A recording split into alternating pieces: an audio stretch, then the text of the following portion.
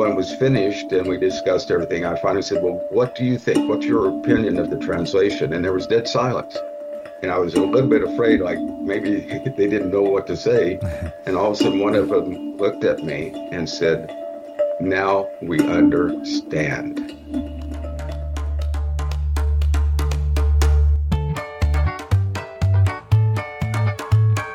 Welcome to the Essentially Translatable podcast brought to you by Lutheran Bible Translators. I'm Rich Radusky. And I'm Emily Wilson. And as we roll through 2023, the More Than Words campaign for Scripture Impact, we're so excited that you're listening in for your prayers and advocacy for Bible translation and partnering with those ministry entrepreneurs that are working at the ends of the earth, ready to put God's Word in their hands. And we'll be talking today with Dr. Michael McGahan, a long-serving missionary with us who is, even after all those years, he himself is going to the ends of the earth to be with and equip some of those ministry entrepreneurs for the work of Bible translation. Dr. McGahan has served with Lutheran Bible Translators since 2004, not only as a translation advisor in Botswana with the Kalanga language community, but also now as a translation consultant with various language communities in Tanzania. So we hope you enjoy this interview with Dr. Michael McGahan.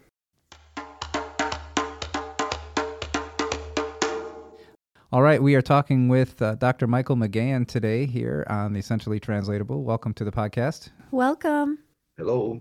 So you have been serving with Lutheran Bible Translators a number of years, but your ministry on the continent of Africa, working alongside different language communities and partners, has been since 1982, which is incredible. So what led you to pursue international ministry? That's a very long story, but I can try to make it fairly short.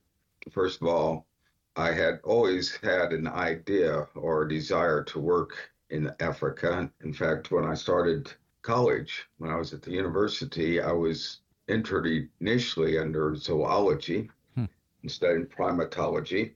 Wow. And then the Lord called me into the ministry. So when I got to seminary, I found a lot of the international students always gravitating towards me for some reason. Whenever we had just time to talk or sit around, whatever, there's always international students that seemed to buddy up with me.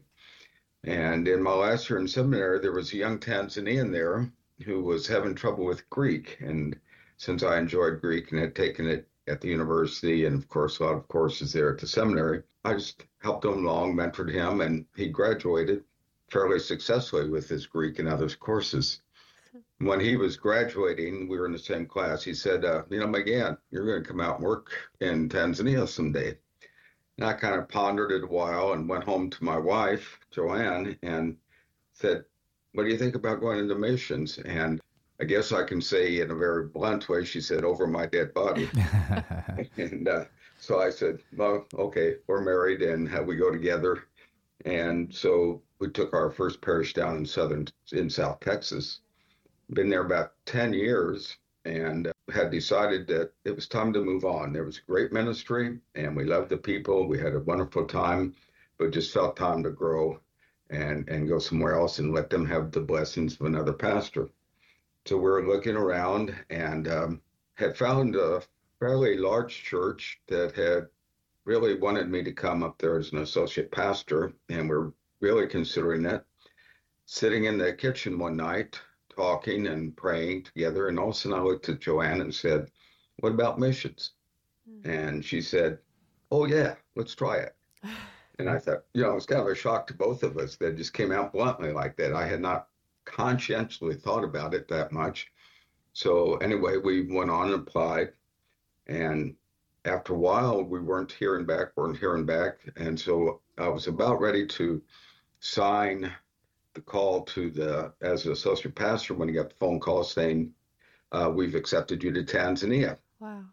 And I said, wow, okay. And so we went through the whole process and got all the visas and everything and got over to Tanzania and was met by the president of the Senate there, who happened to be that young man who I had mentored in seminary. So I said, I guess it's God's blessings and God's call. And he laughed. He showed his picture, our picture, group picture up on the wall. he pointed out to me and laughed, and we shared a lot of old memories and had a very good time. We told our children after 4 years, we'll make a decision whether it's going to be career or we're going to just go back to the States. And we came back after 4 years for kind of, partnership development kind of trips and things and see grandma and grandpa. And they were saying, we want to go to the States. We want to go to the States. And after we were here about 3 weeks, they said, when are we going back home to Tanzania? And so that's where we've been more or less all of our life. We've just found that kind of ministry. I learned the language as well. I love being in the different cultures, my wife also. So we just feel that that's been our calling since the beginning. That's amazing. That when you were suggesting what about missions, did you have any idea that it was going to be to East Africa that you were going to receive your call? Well, when we made our initial inquiry about missions, we were given 3 choices, 2 places in Africa, in Tanzania specifically, 1 place in Asia, and 1 was a youth ministry in Holland. And we were considering all 3, but I just felt I wanted to teach the Bible school. That I really liked teaching. And so I thought, well, the Bible school in Tanzania looks like the place that maybe we try. And that was where we went. And everything worked out well. Then after we got into the Bible school, I was teaching evangelists, realized, well, I don't know much about their situation, so I would like to be more involved in the parish. And then it just came through without me even really making a formal request. They transitioned me into a parish, and then so that became my ministry, mostly evangelism and parish ministry. Now, as you were out there in Tanzania, and the diocese was forming, or you were in a more outreach area, how did that experience sort of form for you the importance of gospel proclamation in local language and using, eventually Bible translation and that deeper scripture engagement as critical for mission? Well, it was kind of a transition. When I first got into Tanzania, they also were transitioning from the vernacular in most of the languages over to Swahili. So I actually learned Swahili at the time that many Tanzanians were learning Swahili. Okay. And I noticed that as we were learning the Swahili, the church services were shifting over to Swahili, but they would always end up with about a 15-minute summary in the vernacular. And I could tell that the people were waiting for that summary in the vernacular, in their local language. Right. And so even though I didn't really learn their vernacular, that was up in the middle of Tanzania at that time. That was Kinyarwanda mostly. So I just went along with what the nation was doing, but I always knew that every time I went to visit people, they were not using Swahili except when we did the formal worship. Then after a few years, we moved up to Samburu up in Kenya. And very few people even knew Swahili. They only used the vernacular all the way through, and most of the children don't go to school there at that time. They're doing more education now. And I realized I could not really effectively proclaim the word or disciple or anything like that without the vernacular. It just wouldn't work. And that's when I decided, well, hey, we'll go back and learn about Bible translation in the States and everything. We'd already been out in Africa by that time for over 10 years. So I said, well, we'll take a sabbatical and go back and see if I can do this Bible translation, because it just was key. It's foundational to any kind of evangelism or discipling. And that's when we came back and really enjoyed it at GIAL in Dallas, and contacted I was with World Mission Prayer League at that time, and contacted them, and we talked, and I then called up Lutheran Bible translators and made the transition over, and have really found this the most rewarding ministry that I've been in many ways. So you started serving in Bible translation ministry around 2004, and you actually moved to a different context entirely in Southern Africa, and you're now actually providing translation consultant work for multiple language communities in Tanzania. So what have you noticed as similarities or differences in your regional experiences throughout these decades of serving in ministry? I've seen a lot. I don't know where to start on that one, but I think basically, though, there's one similarity, and that is every place we have been ministering in or living or visiting, it is always getting down to the fact that if you as a missionary are willing to learn their culture, learn their language, not just the national language like Richard and others have learned Setswana, but also learning the vernacular that you're working in. I can go back all the way even to when I started. When I was at the Bible school, one thing I noticed that even though we taught in Swahili, I tried to learn at least the greetings of the language of each of the students. And that was about 5 or 6 different languages, but at least knowing the greeting. So I think that even though we have a sense in all these countries of a national sense, both as a church and as individuals, they also still very much appreciate their own vernacular culture. Very many people, when I visit, even when they're in their 30s or 40s, if I go over to Tanzania, like I'll be doing next week, visiting their homes, they will not use Swahili with me unless they know I don't know their vernacular. They will automatically switch to their vernacular.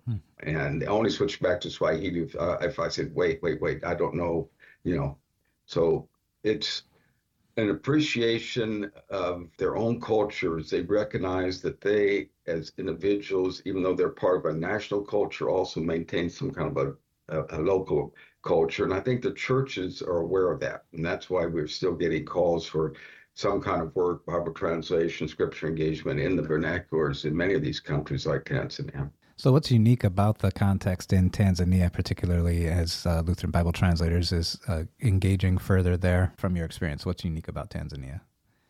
I think what's unique about Tanzania is basically what I've been just touching on now is that, first of all, many of our projects, I think, are very open to doing it as a local Lutheran church project. In other words, we can partner directly with the Lutheran Church for administration more than having to go to another partner like United Bible Societies or for SIL, even though we partner with them in dialogue. But the Lutheran Church is willing, first of all, to say, no, we'd like this as a Lutheran program, but when they do the program, they will include all of the other churches into the program. And the churches work so well together. I can sit down. I have people from every denomination, you might say, working in these community meetings and in the translators, that they're willing to say, yes, we'll work under the Lutheran Church because we're wanting to do the Bible for everybody. And the Lutheran Church is willing to say, yes, we'll have these other people in and to help us so that we can get the Bible out.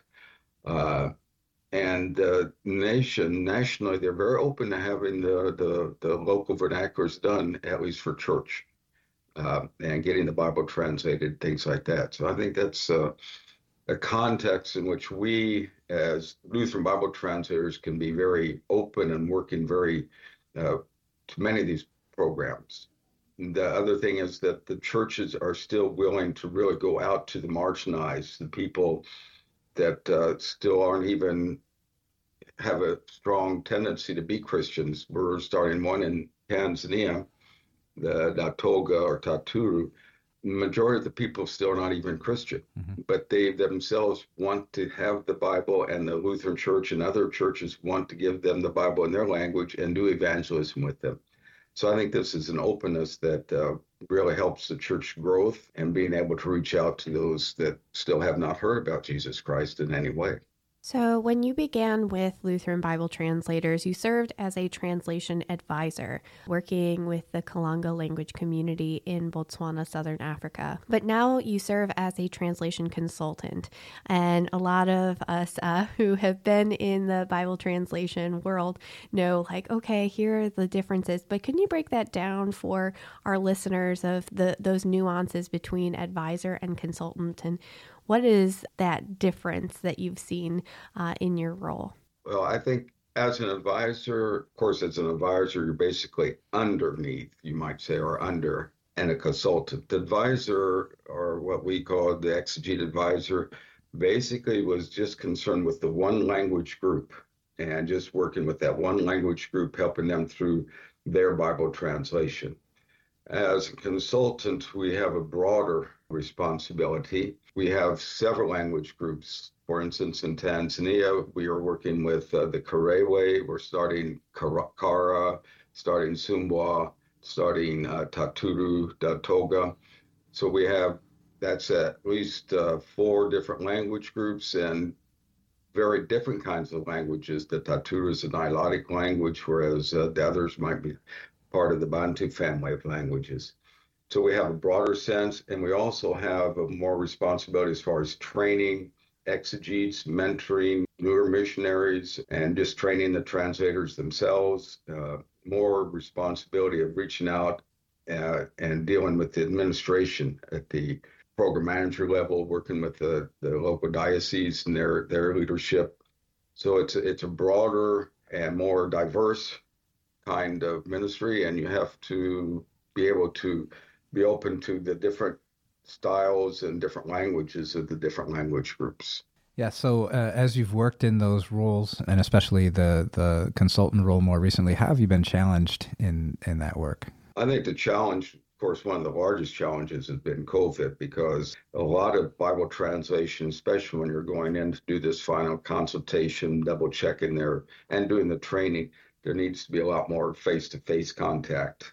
And so I think the travel as a consultant, because many consultants, not all, but many of us live actually outside the countries, and we travel to maybe 1 or 2 different countries. I've been going to both to Botswana and Tanzania.